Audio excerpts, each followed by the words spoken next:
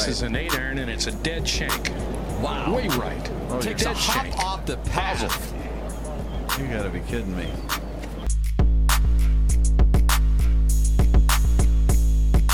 Very tough pitch shot right here. You got to hit it into the hill. One hop up and bite, and it's in. Kind of like that.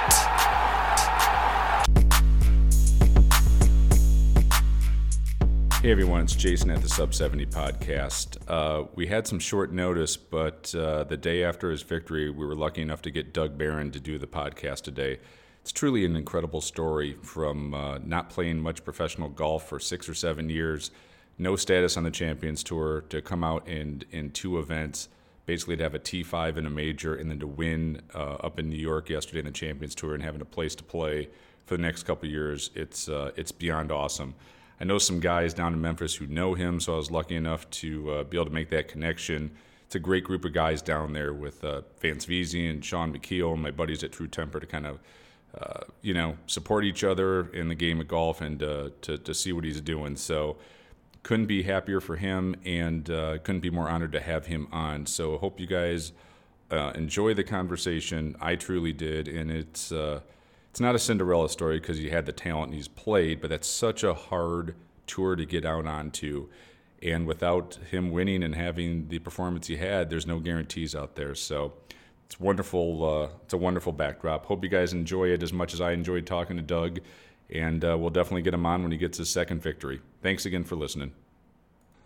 I would like to welcome the winner of the Dick's Sporting Goods Open on the Champions Tour, the newest winner on the Champions Tour, Doug Barron, to the Sub 70 Podcast. Doug, congratulations on the accomplishment. Incredible, amazing. Thank you so much for joining me today. I really appreciate it. Man, good. Thanks, Jason, for having me on. I appreciate it. So, straight to the tournament. When I was kind of putting this together today of what I was going to ask you, and I think from just watching it, the way you handled yourself over those 3 days, and especially with the delays and having to come back out and finish the second round, and you got Hall of Famers chasing you. How did you what did you do? Because I think all of us would love to be able to play their best golf when it really matters. And how did you dig deep enough, or where did you find that resilience that under that pressure for your career, for a place to play, you go out there and shoot 6 under par when it really, really mattered? How did you bring that out of yourself to play your absolute best when you needed it?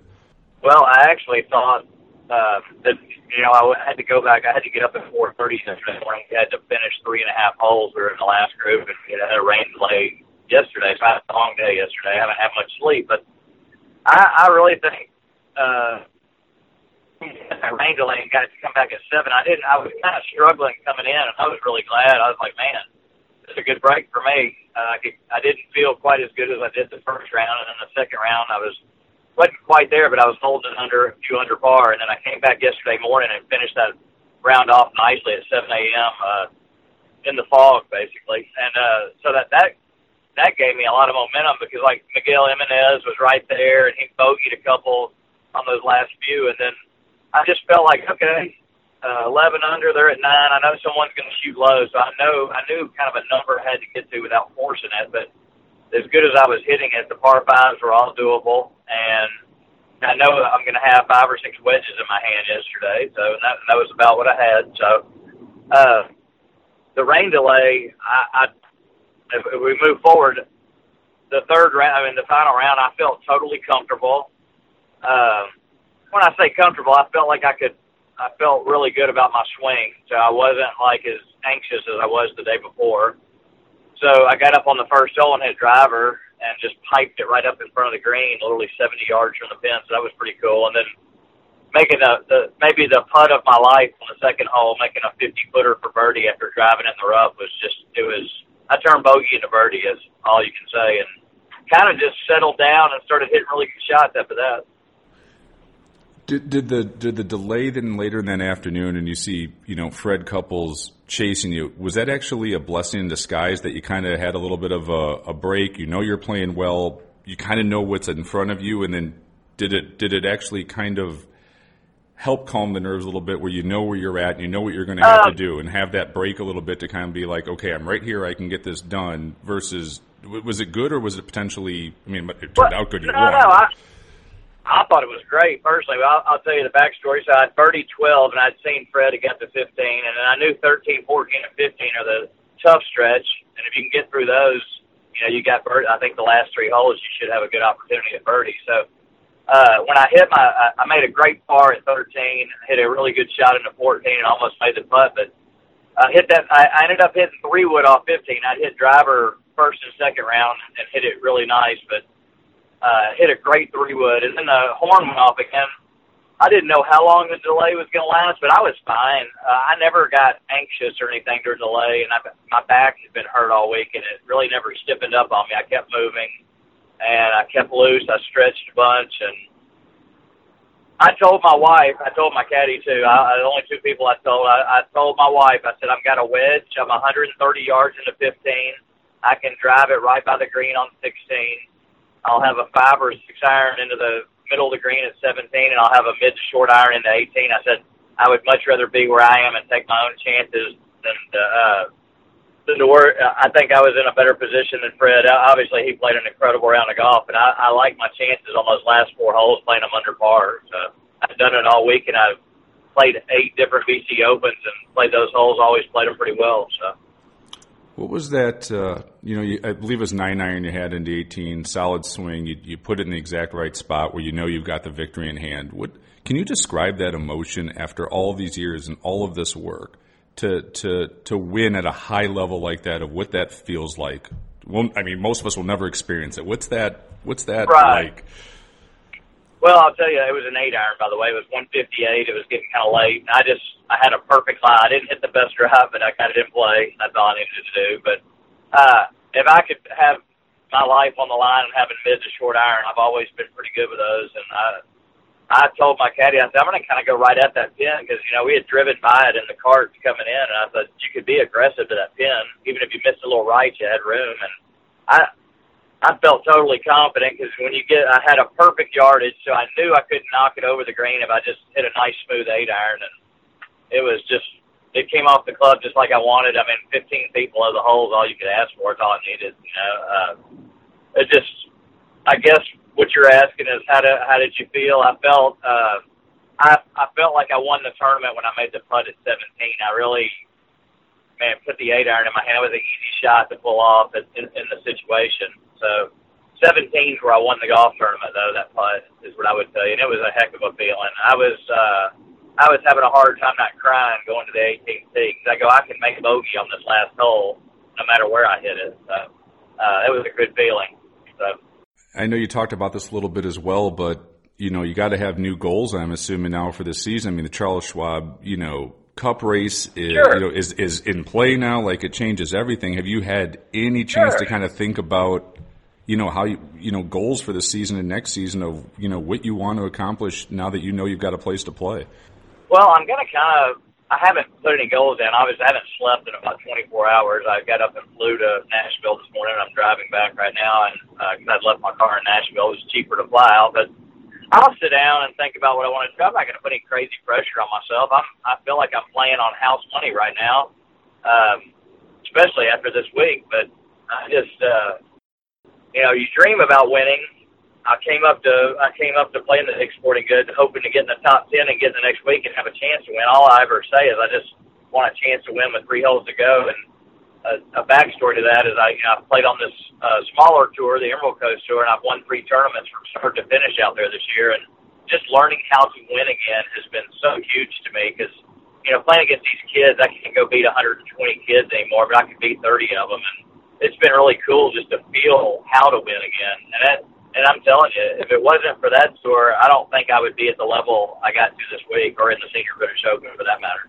Yeah, that was going to be one of my questions. Is I saw you're leading the money list, and you're playing against 25, 28, 30-year-old kids, and you're more than holding your own. Like, that has to be. I mean, winning breeds winning, right? And if you can win on that tour, it has to be. It's not like you haven't been playing well. This isn't out of nowhere at some level, right? I mean.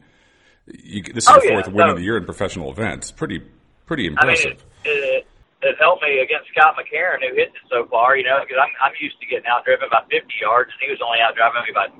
So it was I kept up with them for the most part, but yeah, these kids hit it so far, and you have to. The only way I could beat the kids is mentally, and that's the only thing I would tell you coming up to the Dick's Sporting Goods or the Senior British. You can't really beat everyone mentally because everyone's got that solid game. It's just you have the guts enough to finish it out, you know, and just being under the gun so many tournaments, even though there were smaller tournaments, has helped me with my nerves tremendously. Yeah, winning breeds winning, right? You know if you can do it. Yeah, there's no absolutely. reason you can't do it, and you proved that yesterday. And that's right. You know, and I think that's where playing your way into shape. You'll see a lot of the guys play, you know, some Korn Ferry Tour stuff as they get close to 50, right? I mean, there's golf and then there's tournament golf, and I'm assuming in that work you've put in had to have helped on Sunday. No question, and another reason, I didn't even want to go play on the Korn Ferry Tour because I've seen some of my friends just get beat up so bad. It's, you know, the game's changed so much, and it's hard to go out there and compete against 156 kids that are, you know, 25 years younger than you. So I had zero aspiration of doing that. I don't think it has helped a lot of my friends' confidence, and I'm not going to name any names, but I've just seen a couple of my buddies get beat up, and a couple of them told me that, and they're saying, man, it's just so hard out there now. That tour's changed so much. One, you know, the golf courses are just bombers courses, and I've been playing really hard golf courses too. That's what's been pretty fun about this little Emerald Coast Tour. We play the best courses we were playing the best courses in the Panhandle in Alabama and Mississippi, so it was pretty cool. I was going to ask you too on, you know, the sort of the journey back to professional playing. I know you were a teaching professional in Memphis and teaching at Windeye Country Clubs, where I got some buddies down there, and yeah, you know, I taught at Southwind as well. So. I'm sorry.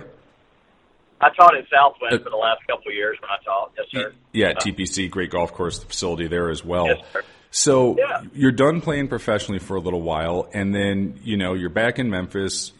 You're teaching, you're still in the business, and at what point then do you start thinking, look, I've got the talent, but if I got to put the work in, and I'm going to train, right. You know, I'm going to go from teaching professional to touring professional again, and how did that idea come about that you're ready for this, and what steps did it take to even kind of get ready to go out and play on the Emerald Tour to compete against 30-year-old guys out there?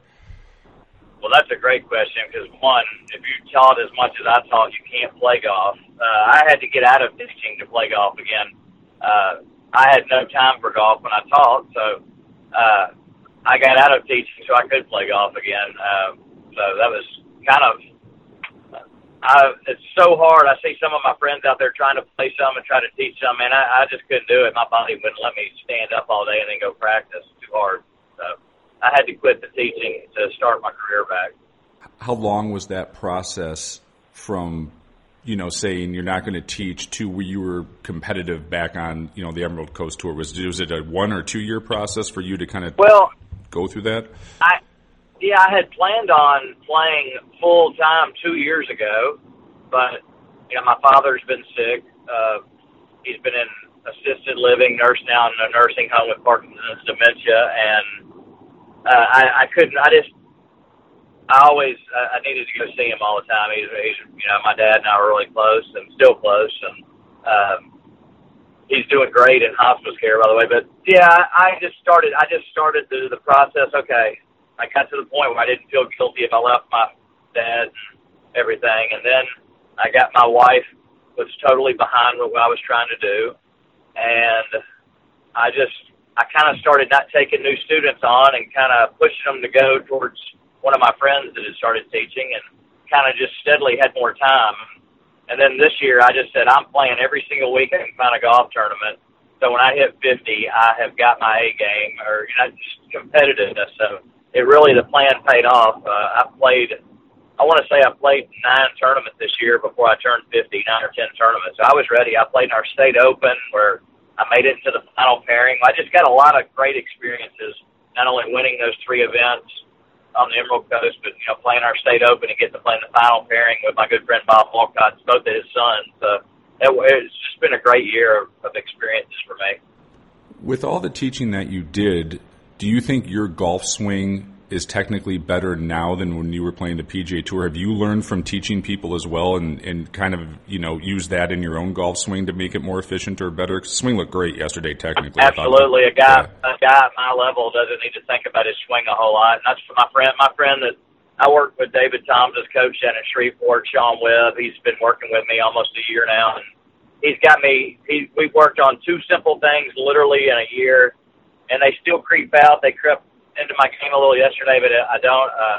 I kind of have gotten to know my swing better, so it's made it easier to play golf. And I've never been one that could think a lot when I was on the golf course. I've always just kind of seen the shot and hit the shot. I know that's simple, but I work on my technique on the range, and I try not to think of it too much on the golf course.